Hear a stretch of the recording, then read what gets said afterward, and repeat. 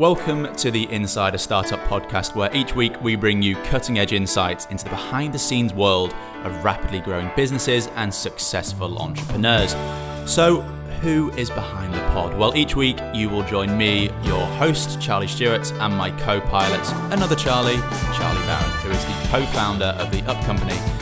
That name may not be familiar to you yet, however, our brand name certainly will be. Charged Up is Europe's largest phone charging network, and Cleaned Up is the UK's largest distribution network of hand sanitizer dispensers. Very handy in this COVID world, of course. Our growth over the last 2 years has enabled us to meet and learn from some truly inspirational and insightful individuals who have provided their pearls of wisdom to us in order to help our business grow. We are now going to get them on the pod and have them share their wisdom with you to hopefully provide some inside information on how to grow your business, your personal brand, and provide advice you don't get in school.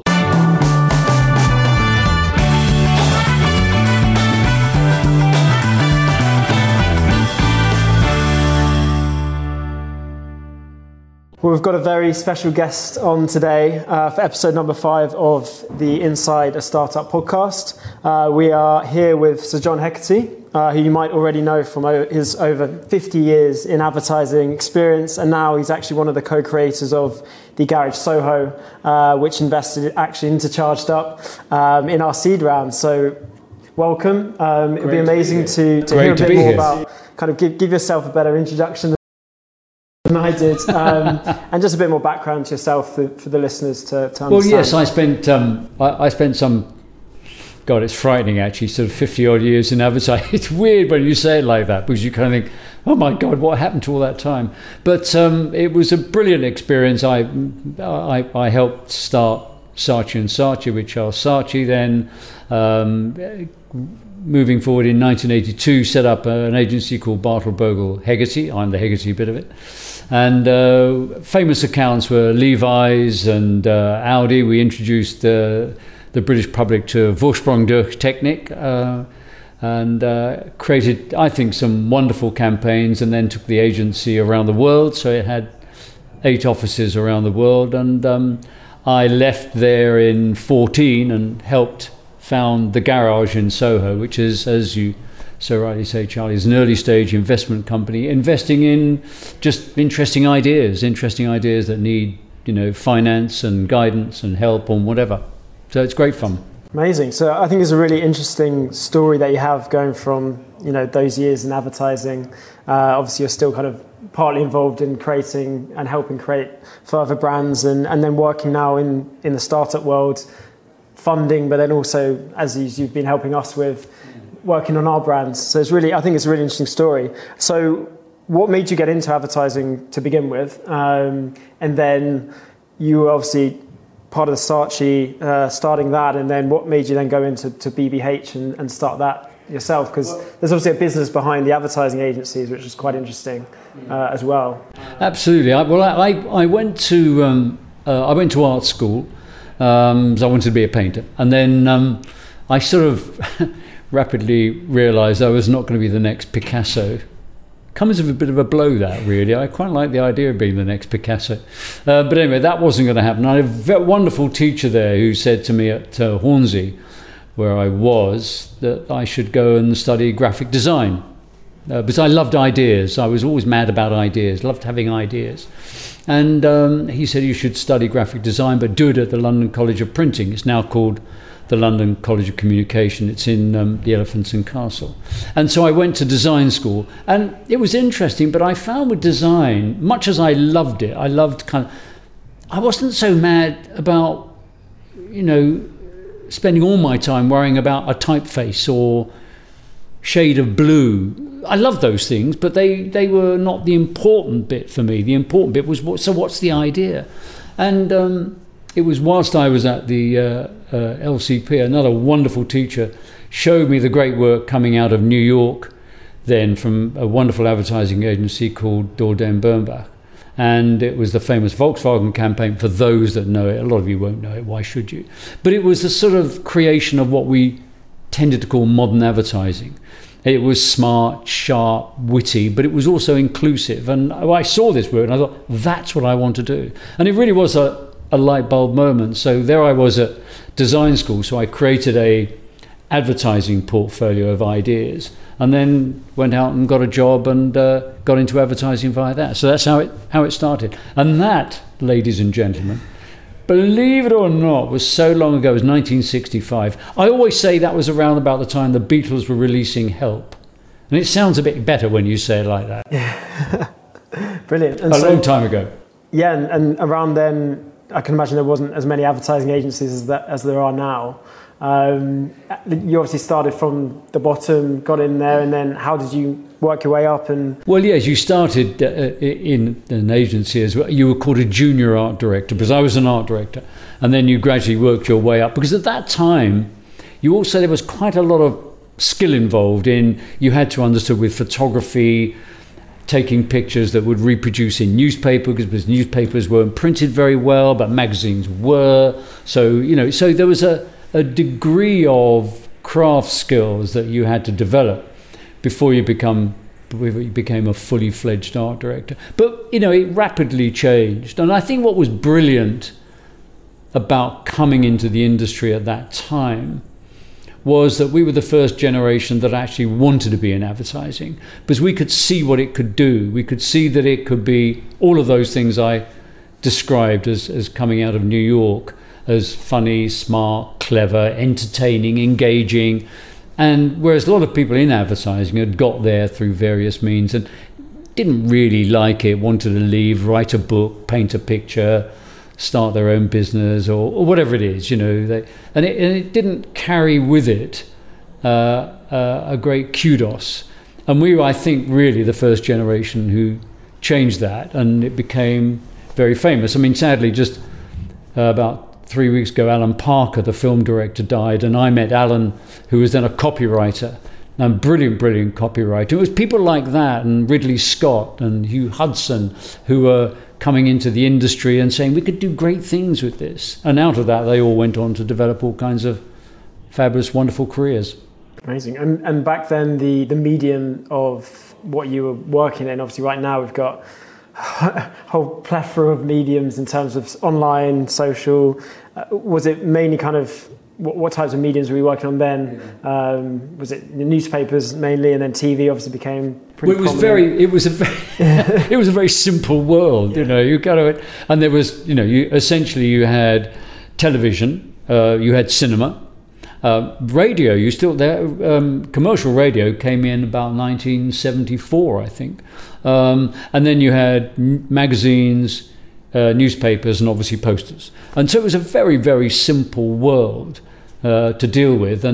But there was things changing there. The Sunday Times colour magazine had launched, and it's hard for people to understand that today. But at that time, the Sunday Times was a really campaigning newspaper, an amazing newspaper. And again, sadly, just today they've announced the death of Evans, who was Harold Evans, who was the legendary editor of the Sunday Times, wonderful man who I met, who was just a genius. But it was a campaigning newspaper.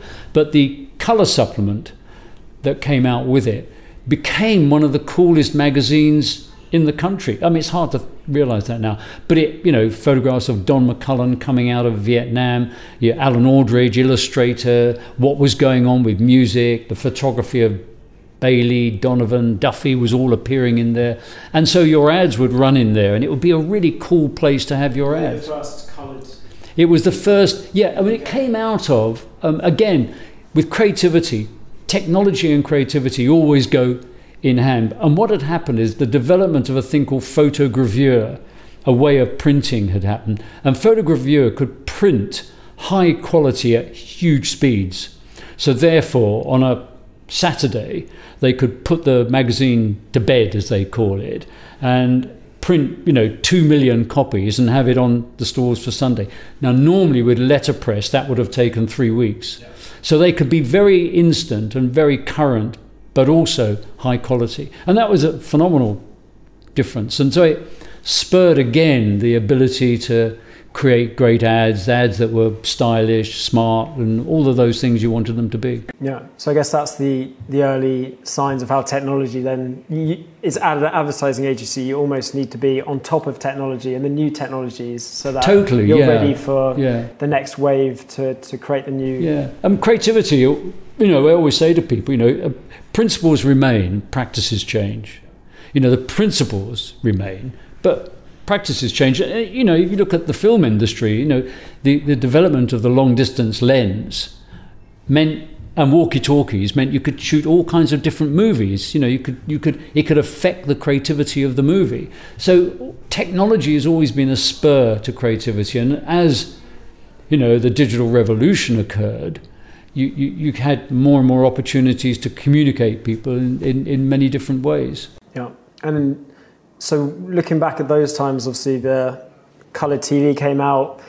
Like you said, the difference in cameras was every 5 years. So can you remember a kind of campaign you worked on then where you almost did the first coloured TV campaign, or like, can you remember one where technology was actually the real basis of that campaign, not just an incredible creative kind of underlying story? I was just trying to think about that as we were talking. I mean, the big development wasn't so much the technology was making you or allowing you to make commercials more like little movies, and that was the big change. That it was both a creative change and it was a sort of technology attitude change. That all of a sudden advertising sort of lived in a world called advertising, you know, and it was silly jingles and repeated the slogan. And we were a generation that came along and said, no, we want to make it more like these cool movies being made, and we wanted to have that sort of feel to it. And so we employed, it wasn't so much the technology, but we employed the people who were making those kind of films. And that's why kind of, you know, people like Ridley Scott suddenly became interested in advertising, because they came with a filmmaker's view of advertising, of filmmaking. And we used that to change the way advertising was seen. So, you know, our famous campaign for Levi's, and now we're moving forward, this is like 1984, 85, very much was a stylish campaign with a kind of interesting filmic thought underneath it. And that was, you know, and that's what made it exciting, that combination of creativity and technology. Yeah, and I guess back then, do you think, so I'm looking at clever campaigns recently involving celebrities and brands recently that have been sold, like alcoholic brands that seem to now have celebrity endorsers all the time. Do you think back then, I don't know if Levi's had a kind of celebrity endorser, but do you think that was even more important back then, or actually now it's still as important as it ever was? Well, it's a raging debate in advertising. Do you have a celebrity? Do you not? We've tended not to. We've tended to try and make the brand the celebrity. And I always think celebrity is a bit of a lazy way of thinking. Because what you're trying to do is you're trying to make your brand famous. That's what you're trying to do. So a lazy way of doing that is, let's go and get George Clooney to advertise our coffee maker. Oh yeah, he's famous, and that's it. Actually, it's worked very well for them. So, you know, there isn't a right or wrong. But philosophically, we've always tried to make the brand the hero. And I think if you look at our 501 campaign, what we did with that is the brand was the hero, the jeans were the hero. Or if you look at Audi, Vorsprung, it was the car that was the hero. And we wrote funny, I think, clever stories around the car and the way it was that turned it into the sort of the product that it is. And that made it famous. But you can, you know, and it was a raging debate back in the 70s as it is a debate today. As I said, I kind of find it a slightly lazy way of thinking. It lacks creativity. Yeah, no, that makes sense. And the Levi campaign and the Audi campaign, obviously incredibly successful. Right now, when you launch a clever campaign, you can see instant results through, you know, technology data. You can see sales instantly. Did it take a little while to understand how impactful that campaign was actually for the brand and the sales? Well, it depends on the product. You know, to a large extent, say with Levi's, when we launched the 501 campaign, it was like overnight. I mean, bang, you know, it was like you just couldn't, you know, it was reported in the papers, and it was Nick Kamen, who was the famous first person in the laundrette ad, became a star out of it. So we made him a star, really. But for instance, you see, it depends on the objectives of the advertising.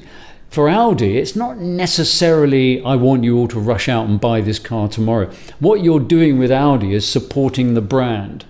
Because the marketing strategy for Audi isn't so much, I've got to sell all these cars. Yes, you've got to sell those cars, but also to support the second-hand value of the car.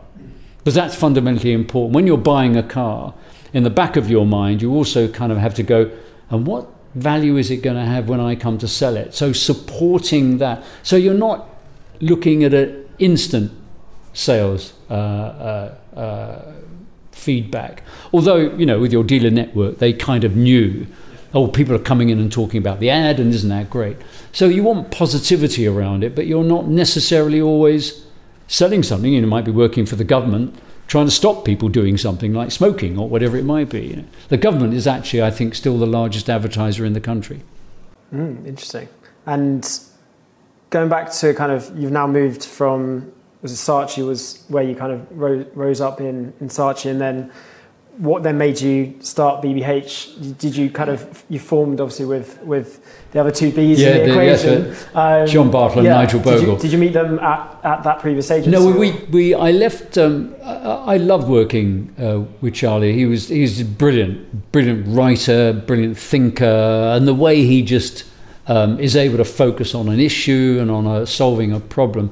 And he was genius like that. And obviously then Charlie went off into the art world, and he's now become one of the best art collectors in the world.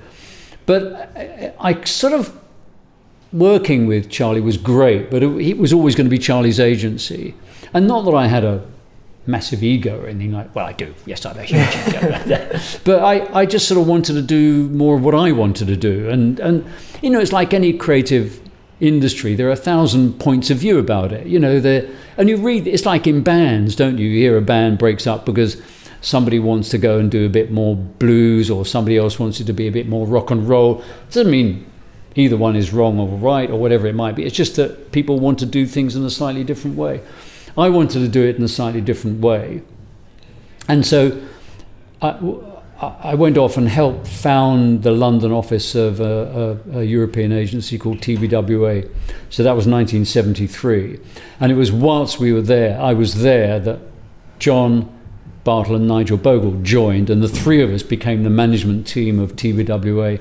And then after about 8 years, we decided that again, we could do it more individually ourselves, and in 1982 set up BBH. So that was the sort of, you know, the route to it. And you were the kind of, I guess, of your role in those businesses was the managing director, but also creative. No, I was the creative director. I was never managing director. Don't let me manage it. You know. I mean, so the great thing is, I mean, I always think, you know, creative businesses. It's like, again, managing a brand. If you think of a band, you've got all these creative people coming up writing this great music, but you've got a manager who kind of helps them and guides them, and you know, helps develop their business. There's a wonderful book, everybody should read it, by Andrew Lou Goldham, but he became the Rolling Stones' first manager at the age of 19. It's called Stoned, for all kinds of reasons. When you read the book, you'll realise it. But it's a brilliant example, I think, of how you manage a creative industry or a creative product, which the Rolling Stones were.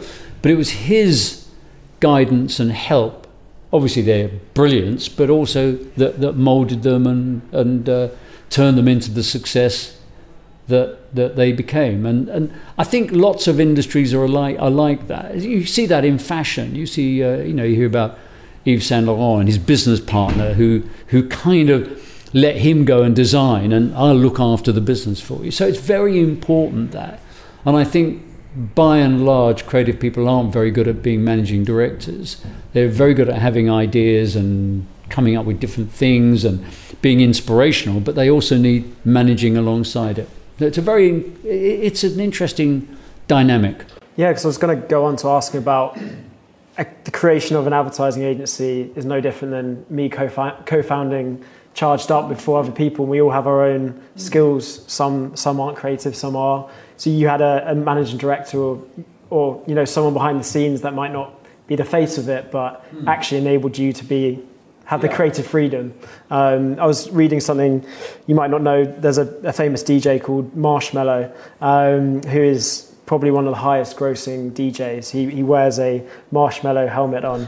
You don't even know what his face is. Yeah, that's great. That's brilliant. I love that. Yeah, but he was actually just a run-of-the-mill DJ. That this guy called Mo, who's actually the kind of genius behind this DJ brand, and he's the managing director or the kind of manager of this producer, and he's just a genius. He thought, let's create this brand, which is the marshmallow brand. Let's put this marshmallow thing in your head, and then let's send you out and let's create this brand. And now it's worth hundreds of millions. But no one actually realizes that this marshmallow guy didn't think of anything. It was this guy. It was the guy behind it. Yeah. That's great. Of course, Marshmello as a DJ is an incredible DJ, but I can imagine it's a similar thing where behind the creatives, there's always the people that allow them to be creative. Yeah, I mean, and I think it's an important dynamic. I really do. Because it's creativity in business is a kind of where art meets commerce. And there's always going to be a clash. There's always going to be a kind of, well, I think the idea should be like this. And we do, yeah, but we can't afford it. You can't do that. So that you have to balance your thinking with commercial viability. And you need people around you that you respect who are kind of not trying to kill your ideas, but get you to understand how to make it work and how to make it better. So it's a very important dynamic. And the way the important thing is with John, Nigel and myself is that we all respected what the other one did, and respect becomes fundamentally important. You've got to respect the other people, otherwise, you won't value their input, and that then becomes very destructive. Yeah, and in that dynamic's really important. Going back to kind of startups and people probably listening who are running a business with a co-founder, were there any instances you can remember of where you fundamentally had disagreements, and how did you overcome them? And then the end result was really good. We always, it's very interesting this, because you should always have 3. Yeah. If you have 2, it can be dead in the water, because you could have a disagreement, and then how do you resolve it? You both got 50%, and you're going to hit a brick wall. So in having 3, we always had, there was always a decision could be made, and we always said that we will go with the majority decision. But we fundamentally appreciated and valued the other person's input. And I think, as I say, that goes back to trust and respect. And that way you then could move forward. I mean, I know lots of businesses that have hit that brick wall because they're just 2 of them. And they can't make a decision. So in the end, they have to kind of make another partner come in. And that way they can move forward. But it's a real problem that you either have one, I'll make all the decisions, Steve Jobs, Apple, or you have to have at least 3. And it's always got to be an odd number and not too many. No, I totally agree. I think, I was my first business I ran was with just one other person, and we hit that brick wall of a major decision we needed to make. It was around changing our manufacturer to a new manufacturer, which would have cost us a lot of money, but it was a big risk. And I was on the side of let's move, and he was on the side of stay safe. Yeah. And I actually brought in a friend of mine just to work with us for 4 months as an internship kind of thing. And he ended up just being the kind of middle person that, well, management consultants make a fortune out of this situation because they go in. He's now a management consultant. Yeah, there you are. That's what management consultants do. This company's incapable of managing itself. So we'll come in and show them how to do it and make them kind of make a decision, which is crazy in a way. Why pay all that money to kind of, This is it. And madness. He basically was a mediator. And within a business, actually, you end up just having one of you, which is the mediator. You have, I come up with an idea, big opinion on it. Then you've got the other person who says, no, it's stupid. Yeah. And then the mediator in between goes, oh, well, I agree with this person, that great. But yeah, I totally agree with you. If you don't find that dynamic between the 3 of you where you all respect each other's opinion, then it's not really going to work. It's going to fall apart. That's it. 100%. Amazing. So then obviously moved into BBH. I'm really fascinated then how you ended up getting into the Garage Soho, which obviously then invested in us. Yeah. Like it sounds like kind of quite a different line of business. It's kind of not in a way actually, but how I got into it is that people say to me, John, do you have a 5-year plan? And I say, no, I have a 5-minute plan. Because one of my mantras is do interesting things and interesting things will happen to you. And a very old friend of mine, Tom Teichmann, he was a venture capitalist, and we just knew each other because we were neighbours living in North London, and he went off and did his thing, I was doing my thing. And as I was beginning to kind of withdraw from BBH and hand over to the next generation of management, which was essential, and I think we did that very well, I was sort of thinking about what should I do, and Tom and I started investing in companies. We just thought that would be interesting to do that and help them and guide them. And just really it was out of that. And we said, why don't we formalize this? Why don't we kind of turn this into a kind of, do it properly, so to speak. And we set the Garage up in Soho and, grew it from there. But the thing that advertising teaches you, advertising is the most phenomenal industry to work in because it has all life there. It's like it teaches you everything about the need for a strategy, the need for consistency, the need to be different, the need to be daring. All of those things advertising teaches you. And you see it succeed, you see it fail, you see it half work, not work. You see how bad management impacts on a company. So it's a phenomenal place to learn about business because you're working, in the morning you might be working in the fashion industry. By lunchtime you might be doing something in automotive. In the afternoon you'll be doing something about food. And the next day somebody said, can you come? We're doing something in the financial market. I need your help on so-and-so. And so you've got this huge spread of experience. But the one thing I always used to, because I was the creative guy, I would come up with the idea and I'd try and sell it to the client. And I'd be in that meeting and I'd be selling them the idea, and this is great, we can do that with it. And you wanted them obviously to buy it. So you'd stay in the meeting, but the meeting generally would have other agenda. And often in those meetings, you'd get that sort of thing where the client would be going, well, this is really very, business is not very good in the Northeast at the moment. And maybe, we need a bit more on-shelf promotion, or maybe our distribution's letting us down, or pricing isn't right, or, whatever. Maybe the packaging. And I'd always be sitting there going, you ever thought of making a better product? How about that as a concept? And so often you're in those meetings and all the solutions were seen as marketing solutions. They weren't seen as fundamental product solutions. And it taught me very early on that, the greatest thing you can have is a great product, and constantly innovate, constantly look at how can I keep making that better. And I think that was the great lesson I took, or one of the great lessons I took from advertising into the Garage. So when somebody comes in to pitch this idea they've got, you kind of go, why is it better? Is it really different? Can we monetize it? Does it have real value?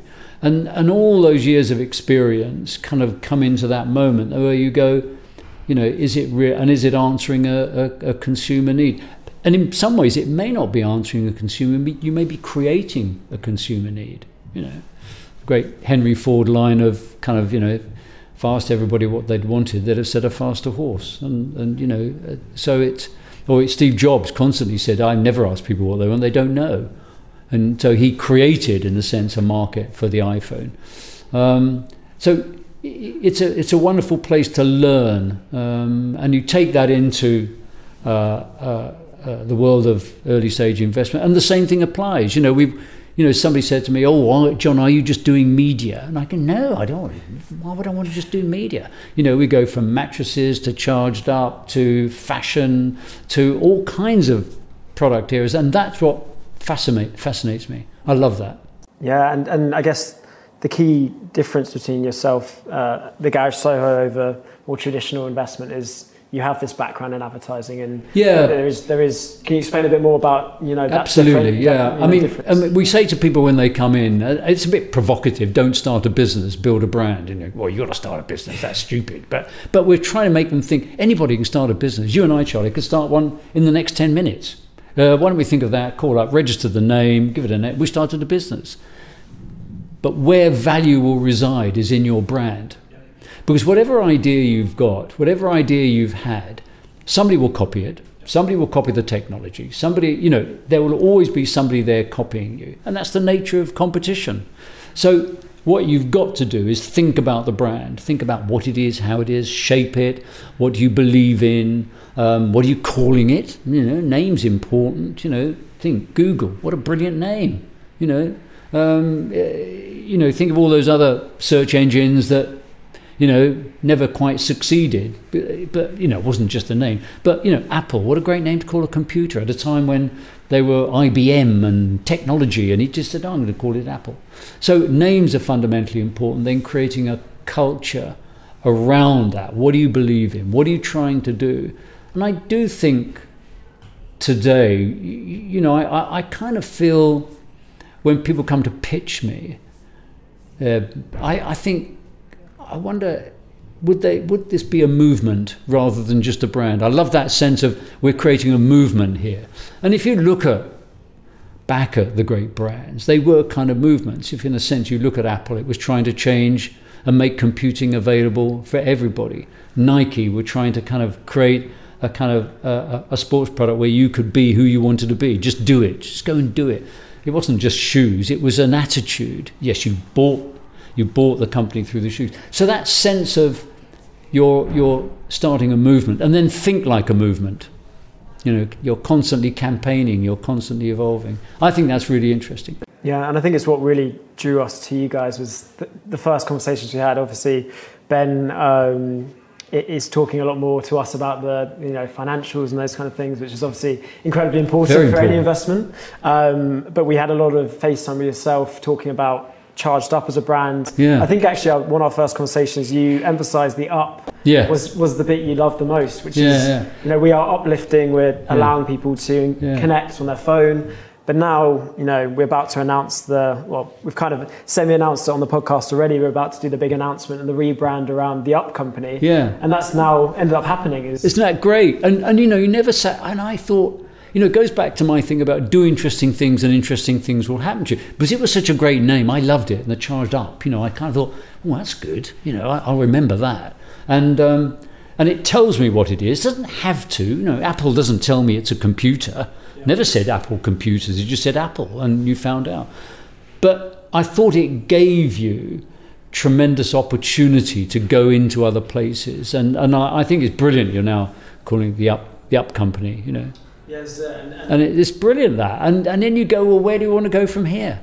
It's kind of, it sets a challenge, and I love that. And all businesses need a challenge, constantly need a challenge. Yeah, and I think it seems like most of the portfolio that you've invested in went through some sort of brand uplift during the time. Like I was looking back, me and Hugo were looking back at our old logo, and looking at it, it looks like a clip art. Like anyone could see that and could make it themselves. Yeah. Whereas now we've moved on to obviously the chevrons, which emphasize the Up, and now the chevrons are coming into the Up companies, like halo kind of brands as such. So isn't that brilliant? And you kind of thought, you never started out there, but because you had something interesting, you kind of could take it into interesting places. And I think that's the important thing. And people forget that. People, and the other thing to sort of say to people out there is the point of a brand is difference. I don't need another whatever. The world's full of it. So why are you better? Why are you different? And better can be a difference. Nothing wrong with that. You think Starbucks, I mean, God's sake, coffee shops all over the place in America before Starbucks, but Starbucks came in and did it really well and created a kind of different culture around it, almost in a sense a movement. And look at that success. Exactly. And we've got a bit of a running theme throughout the podcast due to the current times with COVID and pandemics and just this is a whole new world. Almost every month something seems to be different, and every industry has been changed by pretty much every industry has been changed by what's happened. I guess a couple of questions. One around the advertising world and how you think that's changed, but then also how has it changed the Garage Soho and investment, and has there been a change in terms of the companies coming forward and approaching you? And yes. Ooh, wow, that's a big one. First of all, COVID. Who would have? That's why my don't have a 5-year plan, have a 5-minute plan, because hey, who predicted COVID? Nobody did. So I think it's about making yourself as interesting as you possibly can right now. And I always think, I can't change tomorrow. I can't predict tomorrow, but I can change today. I can make the decision I'm making today the most interesting, daring, different decision. And that way you will affect tomorrow. And so, people who say I've got, who think about, the next 5 years, I've never done that. So I think that's a waste of time. I think with COVID, there's a great, people talk about Darwinian theory and survival of the strongest and all of that. The fittest, I think, it actually isn't really what he said. He said survival of those prepared to adapt. The species that is prepared to adapt is the species that survives. So really, this is a moment when you've got to think about adapting. Maybe your business is doing incredibly well and you don't have to adapt. You're selling online and it's going through the roof. So you don't have to worry about it. But that sense of adapting is very, very, very important. And the advertising industry has to adapt to the new technologies coming along. But again, I go back to be careful slightly. And I go back to my little thing of principles remain, but practices change. And I think today I would be critical that I'm not seeing many great brands being created. I'm seeing businesses being started, but I'm not seeing many great brands being created. And that takes long-term thinking. It takes, it sounds as though I'm talking against myself about 5 minutes, but in a sense, what you're creating is something that's going to go on being interesting. And it has a point of view and principles around it. And again, if you want inspiration, read Steve Jobs' book, the Apple book. I mean, it's a brilliant example of how somebody created a phenomenal brand. But I think you've got to sort of be prepared to sort of invest in the soft things around you. And here's a fascinating thing, and I just watched it on TV. Please watch Simon Sharma's The Romantics. It's a brilliant, I think it's a 3-part series. It's on right now, BBC iPlayer. And it's about how at the age of enlightenment, which was the 1700s, when Newton and people like that, and all of a sudden the world went, oh, actually there's a thing called science, not superstition. That's what we should adhere to, which was great. Nobody's knocking that. But the Romantics, the Tennysons, I think Wordsworth, Victor Hugo, great artists, all said, no, what about the soul? Yeah. What about the imagination? And that's why there was this great conflict between them. And in a funny way, we have that today with the development of AI and analytics and things like that, where people say, I can predict what you're going to do tomorrow. Really? Oh, genius. Can you tell me who's going to win the 3:30 at Newmarket tomorrow? Because that would be really useful, But to think about the human soul and the value that has, and that's what makes us different. But do watch it, because although he's talking about, 17, 18, 90, and he's talking about great poets and artists, it actually is applicable to today. Yeah. And have you seen any... during COVID and during lockdown, I think there was a lot of creativity in terms of how do you create an advert for TV, for example. There's no more like big budget sets you can set up. I saw a lot of quite interesting ones where they were getting their customers to record on their behalf, or they were doing stuff in the home, which was quite clever, I thought. Well, is there any brands that stood out which you quite liked the work they did? I think that again, it's looking for opportunity, and everything has an opportunity within it. And the answer is, I can't film a big set, I can't have 100 extras, I can't do it. But hey, you can have a great idea. Nobody stops you having a great idea. And some of the greatest work in the world was done with very, very simple ideas. And the idea was powerful, of simple film, but the idea was very powerful. So it's go back, have a brilliant idea, and then invest in that. And you've seen some wonderful pieces of creativity come out during the lockdown. And I think it's about having a brilliant idea and then executing it in a way which is possible. Yeah. Have you watched The Social Dilemma on Netflix recently? I have, and I recommend everybody should watch it. It is alarming, and I think we should all be aware of it, the world that we're entering into. I mean, it was funny, actually. It was like the whole debate we've got at the moment about coming into the office and not. And you know, you read journalists say, should we be going back? Is the office dead? And all that sort of stuff. And they'll always write that sort of crap, you know. I mean, that'd be stupid, you know. And I could have thought you could almost write this as a dystopian novel, couldn't you? How technology created this pandemic to force us all to go to our homes and only communicate through their technology, and they control us even more now. You know, you're now, don't go out, stay at home, and they're now really in control. I could write it as a sort of, as I say, a dystopian novel. But you know, I think you read, you see that the social dilemma, and it is truly alarming, and we've got to sort of take control. I mean, it's you know, again, technology is fantastic. You know, you must embrace it. But you must understand it and not let it control you. And it's interesting, actually. I think with digital technology, it's the first time we've seen a piece of technology that controls us. You know, before, you know, a television you had to switch on, telephone you had to pick up. You know, lovely, I loved them. You know, but this is the first time it is about me all the time, and you know, it's controlling me. It is really now controlling me, and that's quite frightening.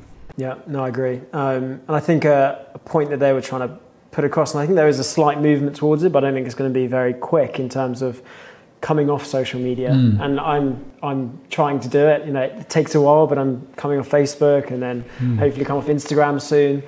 Those are obviously the channels for a lot of advertising budget going there. Sure. And it's driven away from maybe TV. And if that movement started to stick and people started to come off social media, do you think people, you know, advertisers are going to have to go back to more old style forms of advertising and emphasize on that even more? I mean, there's a great view that your advertising budget, and this is a general view, that it should be something like 60-40 or 70-30, 60 broadcast, 40 digital, social, whatever it is, and also it depends on what stage your business is. Because I think the brilliant thing with social media is that you can instantly get a message out there. You can instantly start. And the criticism of advertising when I came into it was that although it's about advertising is there to give you choice, it's a democratic right. It's your right to have an idea and to go and tell people about it. You know, there aren't many advertising agencies in North Korea. But, as somebody pointed out, it was a rich man's game. You had to have a lot of money.